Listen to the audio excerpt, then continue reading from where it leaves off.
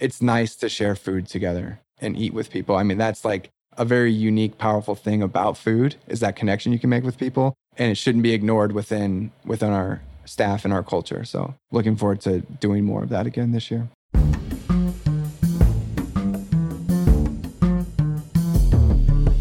Welcome to Tangled Taproot, where we explore the unique stories of small-scale farmers in the Midwest. I'm your co-host, Jackson. And I'm Christin. I'm John Cowan. And this is a production of Mylk and Hummus. Mylk and Hummus? Yes, Mylk and Hummus. We make flavorful hummus and ready-to-drink plant-based lattes that focus on locally sourced ingredients, sustainable packaging, and the humble chickpea. In this episode, we talk to Jeff Adams, farm manager of Theodora Farms. So Theodora Farms is in Godfrey, Illinois, which is just across the river. It's just about straight north-ish of St. Louis, I believe. A nice little jaunt for us, 45 minutes. Theodora Farms is about 30 total acres with their property. And currently they are managing and farming, well, they're managing all 30 acres, but they are actively farming about 12 acres. And are working to expand into the 15-acre mark as one of their goals this year or the coming year. They've got 6 people on their crew and are looking to add 1 crew member this year.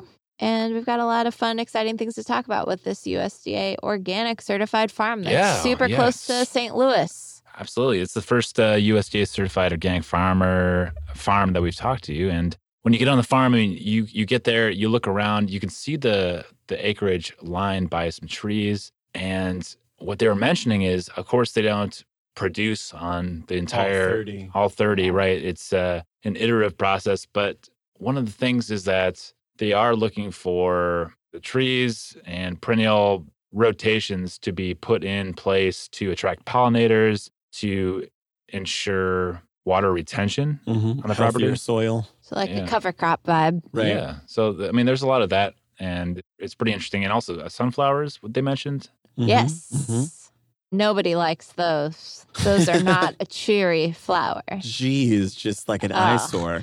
Can't stand to see sunflowers. And they were calling that a green fertilizer because, they serve a purpose of being beautiful. They grow, photogenic, but then cut them down and bring all that carbon and nutrients into the soil. Great way to rehab soil and make it fertile and nutritious for growing delicious things for us to eat. Yeah, which is super interesting. When you hear, yes, we have a 30-acre farm, you're like, oh, wow, you're farming on 30 acres. And so, like, you must have, like, a lot of crop. But, like, only half of that are they actually, like, growing product on. The rest is into attracting the pollinators and you know, making healthier soil. He mentioned that there was like a lot of water that was going through. Yeah. Some water overload, almost like flooding wetlands issues, which is interesting to think about that as a problem. And so some of the root causes would be compaction, I think. And so he was saying that a row like a growing row. Growing row. So what they've had issues with, let's say it's 100 yards, the first 10 to 20 feet were having flooding issues. And as a result of compaction, that basically is like a 20 to 40% loss. Yeah, you're losing some major product growing, or if the product was already growing, you've lost it potentially. So that seems to be a big obstacle that they're looking at, and they're trying to improve that with cover crop rotation and a number of other tools to help improve that efficiency. Yeah, for sure. I think it was very interesting to listen to them talk about that. Like I said, you think that they're on all 50, but it's like, hey, no, there's so much more that goes into it than that. You can't actually, obviously everyone wants to be productive and they're like, hey, we've got 50 acres, let's farm in all of it. But like, it's just not sustainable. You can't actually do that. And if you think about like all of like the trees and the woodland areas, like that's contributing something. So you might not necessarily be growing on it, but it is making a happier farm. Right. Yeah, like a habitat or other good things that are around maybe helping you and your plants, like maybe pollinators take safety to the tree land. So it's looking at the whole ecosystem, like, you know, you want we all think of bees as pollinators, but there's a ton of other pollinators as well. But yeah, they all need a safe little habitat to interact with your agricultural crops. And without the bees, you're not going to have those beautiful fruits and vegetables. So everyone plays a role. Everyone plays a role. And I think it was cool just to see that they were making a place for everyone to play their role. Yeah, absolutely. John, tell us about all of the critical things that are happening with the soil there and how they test and maintain and keep it fertile. Yeah, so it seems pretty awesome. All right, again, we know that they're USDA certified, and so they're incorporating a lot of cover crop rotations. So we'll explore all those varieties on the interview. One thing that really stood out is that they're actually testing their soil nutrients so that they know exactly what they're maybe missing. And so that data is incredibly useful for producing their main crop varieties. As we learned, they're going away from that CSA model to something more wholesale focused and distribution focused. So with a CSA, you're thinking of like a variety, a lot of diversity, specialty crops to appease like a full season of, I guess, community customers. And they're different from a few other people that we've interviewed that have CSAs because they had their own CSA. Right. They started with their own CSA where they were packaging and sending this out to people. Think about the themselves. manpower and the woman power behind all of that and coordinating. Absolutely. And COVID had a big impact on that model with Theodora too. Like you have to almost bend if there's no restaurants open. You have to adjust your business model. Absolutely. And they certainly did. To? Yeah, for sure. So they went from like having their own CSA to, being a part of a CSA. And now it seems like they're just more so wholesale focused now. Quite.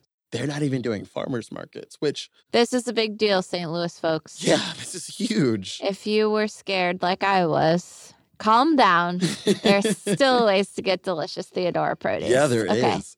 Well, and just to hear Jeff talk about, the reason, he was like, it's just nice to have Saturdays off, or how they try to make their farm days even like an 8-hour shift. Yeah. They're trying to they want to have their Saturdays off in the summer. They're not trying to be monsters. They want to maintain humanity. Absolutely. And a sense of balance and quality of life was probably a key phrase with this interview. Absolutely. It makes you want to support them more. It's like, hey, everyone gets that. Like, who wants to work more than 8 hours a day? Who wants to work weekends? It's hard to embrace that. Absolutely. And put it into action. But the quality of life is something they're really striving towards this year. Which I thought was really cool. And without the CSA and the wholesale, or in addition to, rather, the CSA and wholesale, they have a fabulous FarmStore on their property that John and I got to walk through. And it's really well done. Do they sell any hummus there?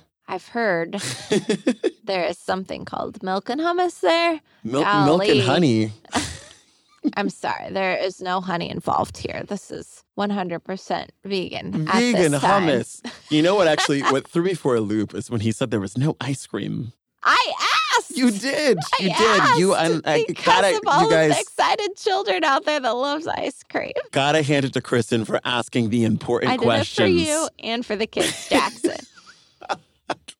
But no it is a beautiful store, nice variety. Yeah. Like, honestly, from soap to dried pasta to frozen meats to fresh eggs, fresh produce and fruits, all from like regional farms. Yeah. It's really an excellent outlet for people to get local grown, conscious, sustainable things. Right. I think it's very cool that they're grabbing people from other farms, because they could very easily be like, hey, this is our farm store. This is what we have. They're like, nope, let's make this like a full store where like you can one-stop shop and get all the things except for ice cream that you need. Totally. And I don't know. That's really cool. It's a really nice shift of something that they've like done in the last couple of years. Well, they go from that CSA model of diversity, farmers markets, et cetera, and then now they're focused on carrots, beets, lettuce, tomatoes as their quote-unquote business model, which is pretty cool. So it streamlines everything from what they're planting to their washing process.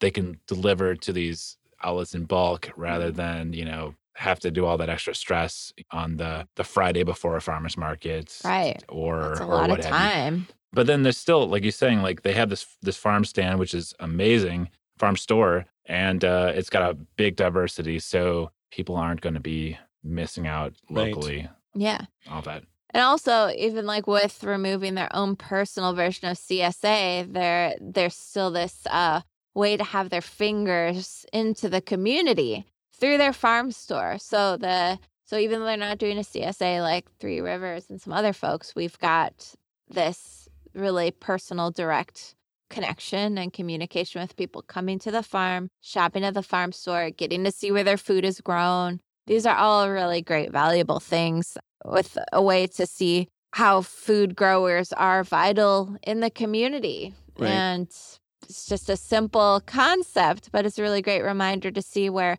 a farm can really play a vital role in the wellness and the connectedness in a community. Mm-hmm. Yeah, from an urban planning standpoint, a lot of people are missing, let's say, a connection to meet people and, interact with folks. And so having a farm and especially a farm market, farm store, especially one that has the agritourism elements, has events, tours and is open to the community. It really is that sort of like a really good addition. It's a good bridge for the community. It could be a focal point even, which is pretty awesome and pretty exciting and something that Jeff touched on. Definitely. Well, yeah, even within their own farming community, just the workers there, they said once a week they like to get together and have a very intentional sort of meal with each other. They called it like a farm meeting, but he was like, yeah, like we also like to get ingredients from the farm and like be very intentional about like, what we're eating and everything, and just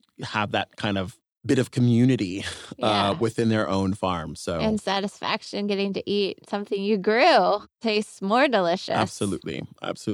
And then like when like all the good stuff that's part of that soil, that ecosystem, all those nutrients are like, and the flavor that produces, that's something that's pretty exciting. Yeah. Definitely. And they are organic. They're not the first organic farm that we've interviewed, but they are the first farm to actually get through the certification of being organic. And that's a big process. It's a lot of paperwork. Yeah, that was interesting to hear about the hurdles. There are audits, a lot of involvement in documentation. Right, lots of documentation, which it seemed like they have completely redone their model and the way that they catalog their vegetables and their growing to match with this process just to make it easier. Smart. Yes, super, super smart. And before it was organic, it was a conventional farm. It was a corn and soy farm. So that's a process in itself because you have to have, I think, at least 3 years of transition period. Got to clean up that soil. Right. Rebuild it. Yeah, there's some interesting, the land itself has potentially been farmed for generations. And, from the interview, we'll find out, a little bit of fun existentialism from Jeff. Well, there are many rows of things inside little nursery houses like we've seen at Three Rivers, encouraging the babies and plantlings to grow. But so you like could little see some structures nice around the plants. You could see like besides the row houses or greenhouses or nurseries, you could see kind of the rows out in the fields in the open that didn't quite yet have babies in them, but you could tell that they had been working in those areas. And also interesting because of some of that water over hydration, flood, wetlands stuff they've been battling. They had prepared some fields towards the end of last fall and put a cover over them so you could actually see the scalloped rows of prepared soil, but they're trying to keep it not so wet. Right. So it's dry, so maybe like they could actually get seedlings deposited in there when the time is right after the last frost has passed. Looked pretty neat. Some of the, the indoor greenhouses, like you could smell the richness of the soil, like when you walk in the room, it's like a nice humidity. Like, like if it was a cigar room, but for soil, if that makes sense. Like it's nice and humid, rich smelling, earthy. Terroir. Yeah. And, you peel back the cover on the soil and you can just grab the soil and it just is very pliable and workable and loose. Yeah. It's good stuff. It smelled good. Did. But yeah, so if you're able to first just start out just stating your name. Yeah. I'm Jeff Adams, and I work at Theodora Farms as the farm manager. Awesome. How long have you been with Theodora? I've been here since the first season in 2020. I started March of 2020 as a field assistant. How many folks do you have on your crew here at Theodora's? This season, we have 5 currently, and we're hiring an additional 6th field assistant for the year. So between the FarmStore and rinse and pack and sales management, and then the field. So we've got 6. Yeah. Awesome. And these 6 people help you handle how many acres? We are growing. In the past, we've been around 10 to 12 the last 2 seasons, but we are expanding. Not quite sure where our footprint's going to land this year for production, but the farm is on 30 acres. So we do have to manage that 30 acres, either mowing or cover cropping, but probably in production we'll land somewhere around that 12, maybe 15 acre mark this year. It's exciting. Great growth. In your 30 overall acres, is that some of it woodlands area also, or is it all kind of flat-ish? Yeah. We have our tree line or our property boundaries marked by tree line, but we don't really have any woodland spaces that we manage on the site. Yeah.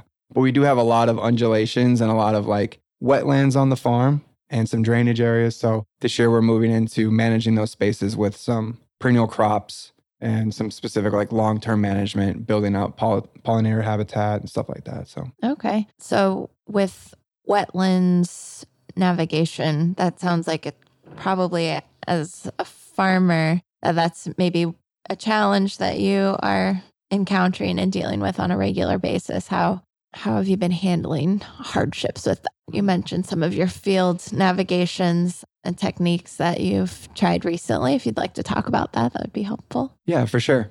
So when the farm was set up, we kind of just dropped a grid, so to speak, onto the landscape and then quickly encountered the undulations of the space and how water really wanted to flow across the property. So what we've done is we've taken some sections out of production entirely that will be perennial cover cropped or managed for pollinators. A big challenge is just thinking about, like, when we say we have a 30 acre footprint, we don't actually have 30 acres to grow on, and like getting into the mindset of like, we can't produce on 30 acres, we can produce maybe on 20, So, we'll be putting in some trees, putting in some specific species of plants that can just like hold and retain water on the site, allow water to flow across our production areas and then be retained in those spaces to be better to our neighbors, as well as like try and keep water on the site, reduce erosion as well. Smart. That sounds like a lot of research. What is your background, or how have you kind of gleaned the largest amount of your education and background in knowing kind of how to navigate some of these challenges and farm life here at Theodora? Yeah, definitely relying on mentors and other people with experience who've been doing it a lot longer than I have. I kind of started my journey into farming around like 2016, 2017 before I ever stepped foot on a farm. I was really interested in food production around that time. And so I've just been kind of researching and reading and visiting other farms and watching videos and then also just utilizing resources that are out there from SARE or extension agencies, USDA. Yeah, so a lot of different things, but mostly I think like farming across the board is trial and error, seeing what works, seeing what doesn't on a small scale, and then incrementally expanding what does work. Yeah, that sounds like a good approach, varied and drawing upon things over time, different resources, very smart. Can you talk to us a little bit about some of the crop variety that you have featured here on the farm, like have featured or are most loved, or your recurring crops that you like to grow? Yeah, for sure. So like we were talking about earlier, the farm was originally kind of established around that market garden style. So a lot of diversity, wanting to fill out a CSA box to excite customers and do all that. And slowly we've transitioned into a more wholesale focus. And so that has cut our crop diversity, so to speak, down. And we're more offering the consistent things that people would expect to get at a grocery store that are easier to manage for us and can be scaled and replicated year after year, like on a larger footprint, so to speak. So we joke that like our crop plan is tomatoes, carrots, beets, lettuce, because those are our probably our big 4 crops there, 5 if you count cherry tomatoes separately. So that's where a lot of our focus is. And then we also have, cabbage and bunching greens is a big one. We do grow some alliums, so some fresh bunching onions, as well as garlic and some scallions. But yeah, our big focus is those 4 right now: carrots, beets, lettuce, tomatoes. Solid. Yeah. Sounds like a good foundation. Sounds delicious. Makes me want to carrot. Yeah. And your business model then has changed, I guess, over the last couple of years. I mean, what about COVID? Did that have a good influence on your current model, or is it just, or what's sort of transpired between your time here? Yeah. So when the farm started, it was, my first week here was, I think my first day was lockdown. And I was like freaked out that, I was commuting from St. Louis to here. And I was like, they're going to close the state borders. I'm not going to be able to get to work, And so starting a business in COVID probably was really difficult for a lot of people. I think starting a food business was maybe a good spot to be. So we quickly transitioned to offering CSA and online sales here that we distributed through the FarmStore. And then that continued for the last 2 years. We had our own CSA as well as a CSA grocery bag with Max Local Eats. Oh, awesome. We did that for the first 2 years, and we're doing that again this year. But we're not doing our own CSA this year. And we're also, like I said, transitioning more to wholesale. So we're also not going to farmers markets this year either, which is something we've done since we started. 2020, we were at U City Farmers Market, and we were at the Alton Farmers Market here in town. And in 2021, we added Tower Grove, and we stopped going to the Alton Farmers Market because we recognized that as more people encountered our farm and FarmStore, our sales at the Alton Market here in town were going down, and our FarmStore sales were going up. So we stopped going there. And now we're just like, we're really trying to focus on quality of life. That was a big topic at the Marble Seed Conference this year as well. And kind of what intrigued me in going mostly was like, it was like a wisdom session, I went and spent 3 days just gleaning wisdom. And a lot of what I heard was that your farm is an asset to the community just by existing, to create space for yourself and your farm team to still have some sort of work-life balance, some quality of life. And so we're really trying to pivot early in this farm's history to move towards that. So not begrudging farmers markets. We love farmers markets, but having weekends off sounds really good when it's warm out. Yes. And during the summertime. Not just wintertime Exactly. off. Exactly. So we're making those changes to try and keep the longevity of our crew here and the business as a whole. And when you're saying wholesale, are you referring to selling directly to restaurants, or what other type of, is it all restaurants? No, it's not all restaurants.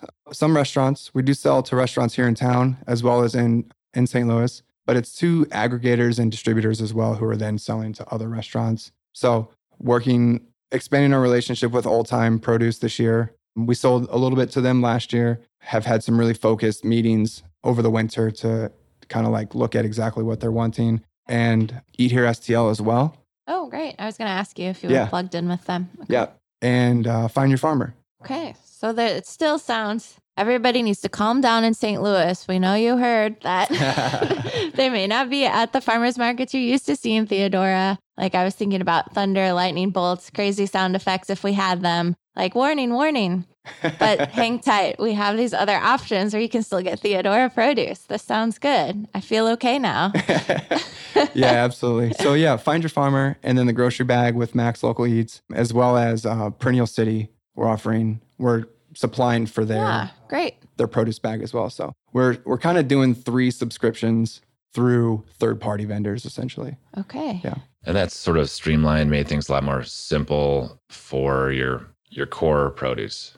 Yeah, it allows us to spend more time planting and harvesting and less time managing a CSA in-house or packing individual boxes, when we can just like load up into a truck and send it into St. Louis, and then it can be distributed by those businesses themselves. So harvesting in bulk and distributing off the farm in bulk is kind of where we're moving to, because it saves us a lot of time and we can grow more food and have healthier crops that way. Nice. Yeah, it sounds more efficient, and that it would also perhaps help contribute to your sanity levels and some of the personal time, like without being so high in demand on weekends to be in several places at once. That Smart move. Yeah. And there's no illusion that we won't have to work on the weekends occasionally. Of course, yes. We'll have droughts. We'll have to irrigate. We'll have tillage windows that land on a Sunday because it's been rainy all week and we finally get drying on the weekend. But on the whole, it's not farmers markets every single weekend, doing 2 of them. We're really excited about what Friday is going to look around here because,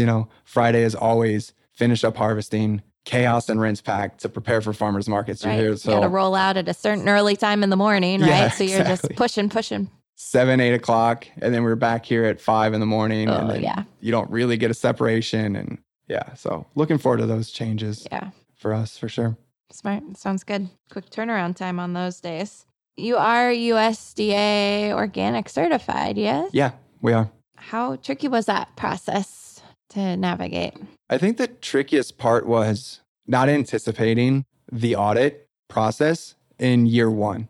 So year 1, it's like, okay, we do plan on being certified organic. We're going to use organic practices.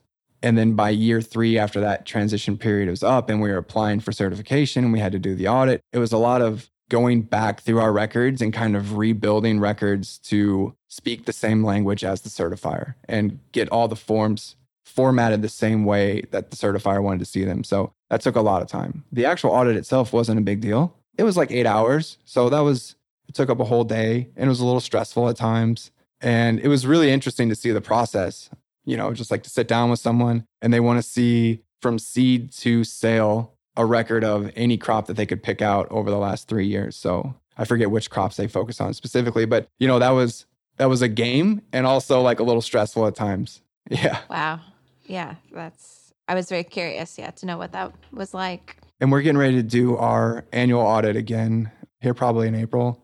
And it's an annual. It is. Occurrence. Yeah. Okay. With an annual fee of $1,000. So yeah, it is expensive to get that first certification, and then having a recurring fee of $1,000 is significant. And we're also adding the additional or the remaining 20 acres. So in that first year, we only certified the 11, 12 that we were on, and now we're adding the remaining 18 or so.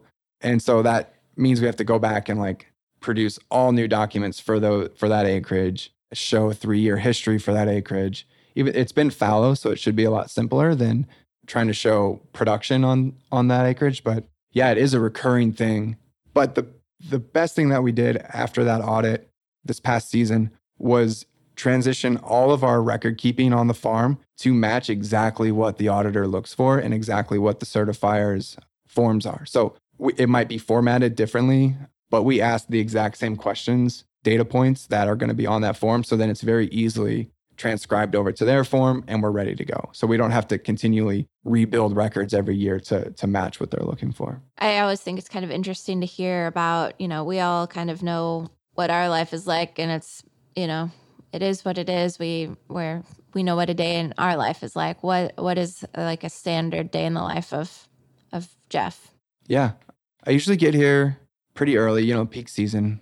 I get here probably right before the sun comes up or as it's coming up. I do enjoy some quiet time here on the farm before everyone gets here. And so I'll sit on the porch out here and I'll review the whiteboard, which we typically write up the week's plan on there day by day. And I'll review the whiteboard. I'll check the weather. If it's not going to be disgusting hot, I'll have some coffee and kind of prepare for the day, make sure that the plan is organized and well thought and easily understood by the rest of the team. And if I have a little extra time, I'll either walk through the greenhouse before the crew gets here, or I'll go and prep the truck with tools and things that we'll need for those first couple tasks, or get the tractors ready for the first couple tasks of the day, just to really make that first 2-3 hours very smooth. So we step off of the porch, we have the things we need in place, and we can go out and get to work. And then we go out to the field. And I actually don't spend a lot of time on tractors. Adelynn is our primary tractor operator and field prep coordinator. So she gets the luxury or privilege of being on the tractor, which I think everyone's always envious for tractor time. Sure. But like anything else, it gets monotonous and boring sometimes. So yeah, we'll go out to the fields. Usually Monday, Wednesday, Friday are harvest days for us. Tuesday and Thursday typically land on, we have to fill the other responsibilities of greenhouse sowing, plant outs, and cultivation on Tuesday and Thursdays. Sometimes we get a little wiggle room around those harvest days, but that's kind of how the week unfolds typically. Depending on the day, We could go out and harvest on a Monday. We take break at 10. And then usually by 10, we're in tomatoes and we're picking tomatoes for the remaining 5 hours or so. Yeah. Oh, wow. Yeah. And then we usually break by 3:30. In the past, I've stayed here until dark some nights, on the tractor, tilling, getting ready for the next day, or disking, or just kind of like trying to move that field prep timeline along. And we're really moving to sticking to an 8-hour day for everyone going forward. That's not always going to happen, but that's an ideal, that if we can reduce the amount of time that we're working on the weekends and try and keep it to an 8-hour day, like make farming fit into a 9 to 5 as best we can. Of course, that's not always realistic, but sure. That's something we're striving towards. Yeah, so. It's great to have goals and to have some personal space outside of work life, farm life. It's always wise. Yeah, absolutely. So then 3:30, we wrap up, and sometimes we'll hang out here in the backyard as a crew and have a beer or something and just kind of admire our work, look out on the fields, talk about what's going on. Are lunch breaks or nutrition breaks often from the farm, or do people pack their lunches, or what do you do? We're not as good as we should be about eating lunch from the farm, honestly. We take an hour lunch and we meet once a week for kind of like a staff meeting. And in the first year, we were really good about eating lunch together and eating off the farm or from the farm. And that second year was not so much. The end of last year, we got better at it. So we started, preparing salads for each other again. And that's really nice and something that we continue to look for, or we look forward to continue doing that this year. Like, it's nice to share food together and eat with people. I mean, that's like a very unique, powerful thing about food, is that connection you can make with people. And it shouldn't be ignored within our staff and our culture. So looking forward to doing more of that again this year. Yeah, I 100% agree. So that community time with your staff around food, that kind of extends into your farm store. I know we talked a little bit about that on the tour, but could you share with the listeners a little bit more about the Theodora Farms store and the businesses and items and produce that you feature there? Yeah, absolutely. So Elizabeth manages the farm store, and she's done a really great job in there. It is, I think you said, like warm and cozy when you walked in, even though it's like December, or it's not December. It's very cold though. But it is a beautiful space. Yeah, we're in March, so it's a little cold, but yeah, it is nice. The lighting is nice. I think that the overall vibe that Elizabeth is trying to go for in there is like kind of a cozy coffee shop kind of feel. And you can feel it when you walk in there. Success. So it's very nice to walk into. We have produce from our farm. This year, we do plan on buying produce in from other farms of crops that we're not growing this year. It's one way to like help support other farms. And I heard from someone, I forget who it was, but that a way to have a good farm business is to also be a good broker of vegetables. So if you can buy and sell vegetables, you can be a good farmer as well, which of course we do that anyways, but trying to expand that muscle a little bit. So we have our own produce, and then we have a freezer and a refrigerator. We carry Rolling Lawns milk. We carry your wonderful hummus. We have really nice chocolates. I don't know exactly where they come from, but Beichy cheese. And then in the freezer, we have Rustic Roots, eggs, and some meat from them. And we get beef from Freeman Brothers, which they are in Illinois. Couldn't tell you the name of the town right now. And then we have a whole pantry side of things as well. So spices and sauces. We have Midwest Pasta Company, 2 Men in a Garden salsas, some organic chip options, lots of stuff from Ozark Forest, mushrooms and some of their sauces, and Flourish stuff as well. So yeah, a whole array of things, as well as soaps and household items too. Perfect. That sounds like a really, really complete store. I wish I lived 35 minutes closer. And we do, throughout the season, also buy fruits in from other people. So we'll have Calhoun peaches in. We'll get apples from Liberty Orchard. And then also some nut butters and different things from Platt, I think. They're a little further north of here. And some apple sauces and stuff like that as well. Nice. And for the kids that might be listening, is there any ice cream in your freezer in the summertime? There is no ice cream, but we do have the really delicious chocolate and cappuccino and orange milks from Rolling Lawns. Rolling Lawns. Thank you, Rolling Lawns. Delicious treats. One of the items of interest is soil health. Can you share a little bit about how you maintain and or improve your soil health on the farm? Yeah, absolutely. So we do have, I guess I'll start with what the condition of our soils are now. And so we have drainage issues, we have compaction, and we typically run into a problem in our beds where, our standard bed is 100 foot long. And we typically run into problems where the first 10 to 20 feet and the last 10 to 20 feet of a bed is compacted heavily, sometimes floods. And so we get very little yield, if anything at all, from those spaces. So we typically end up with 80 to 60 to 80 feet of actual usable productive land or space in that bed. So trying to address those problems and also maintain the fertility in the soil while we're extracting crops from them is a big focus of ours. We do add some mineral amendments to try and boost the fertility while we're also expanding our cover crop plan, which will help. The cover crops help with tillage and breaking up that compaction.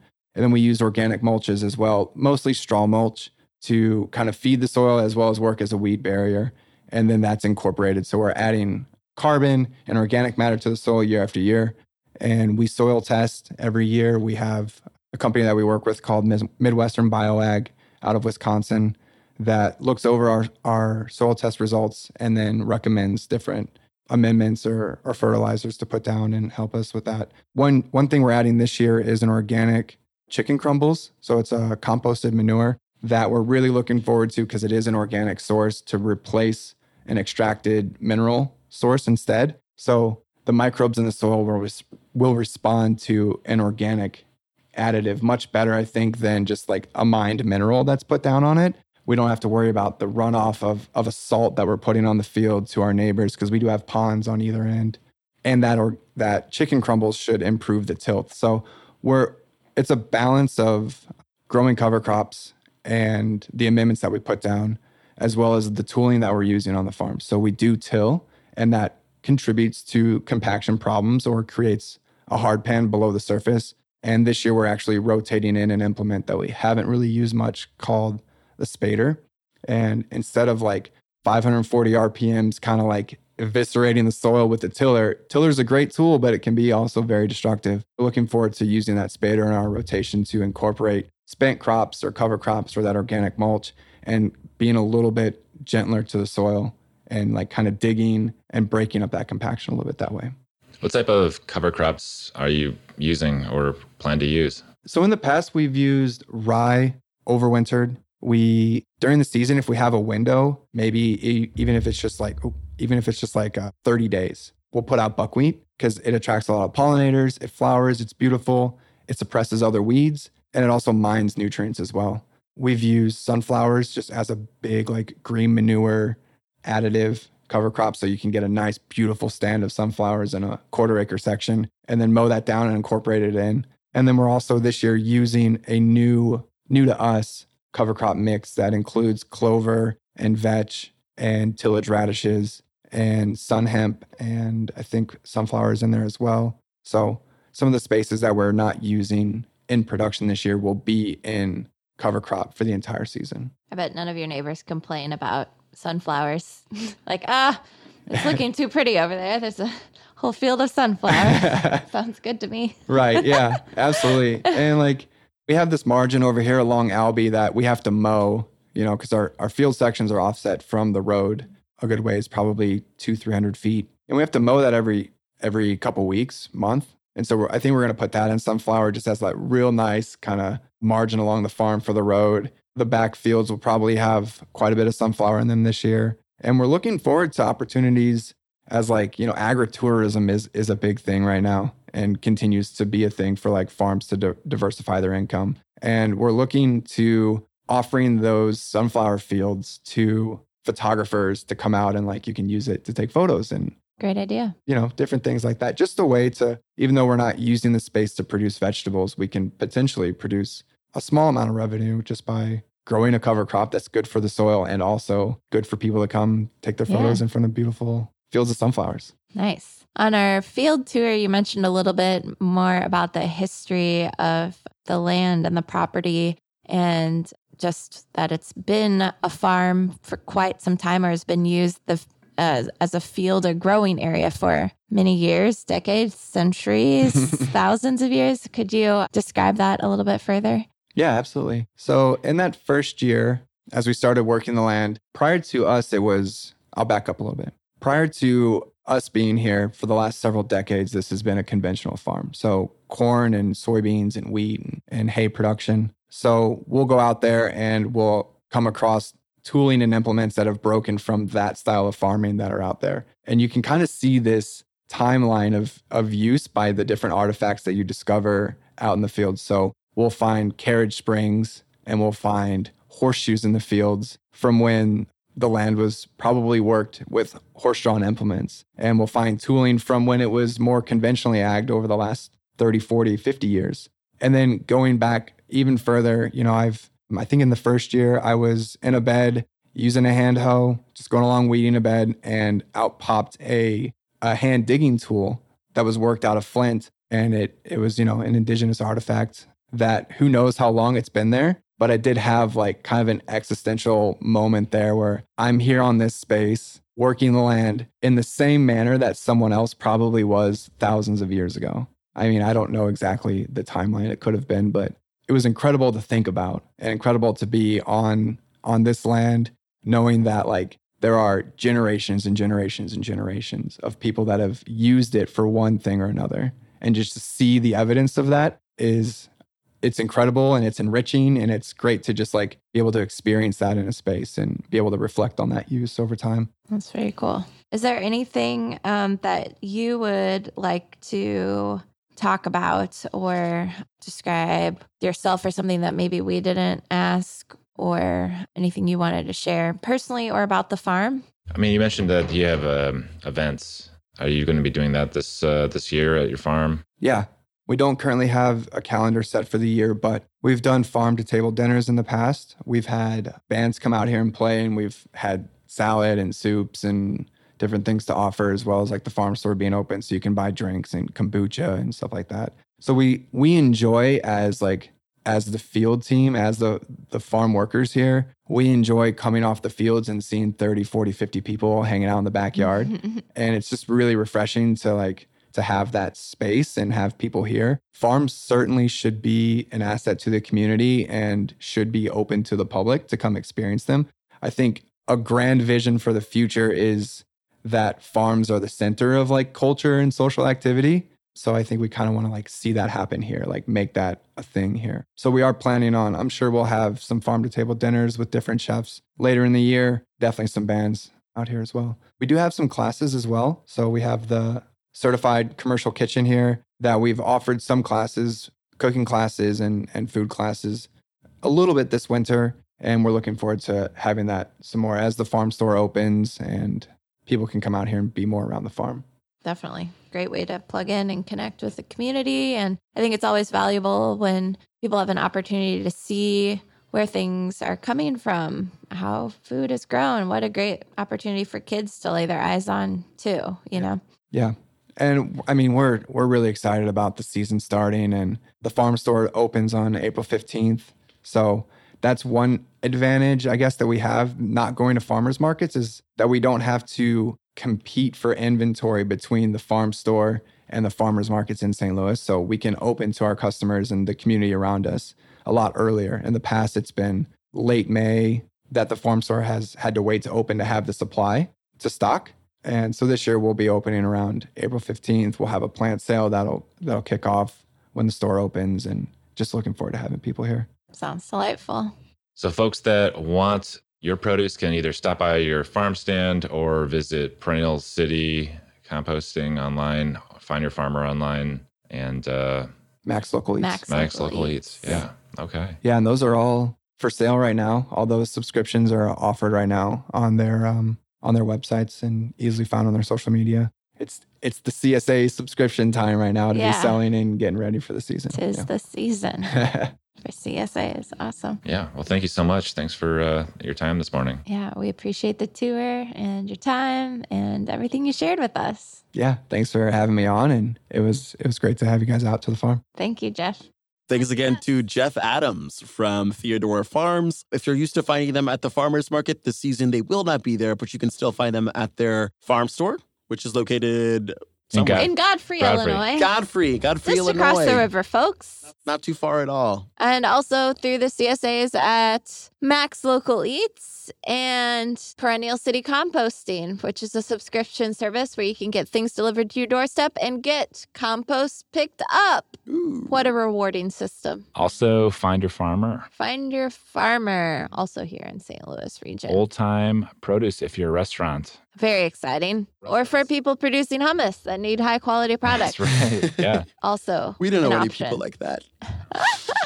And thanks so much for checking us out. If you enjoyed this podcast, please like and share. Give comments to Tangled Taproot at mylkandhummus.com. We would love to try to answer your questions. Thanks for your involvement, everyone. Until next time. Salud.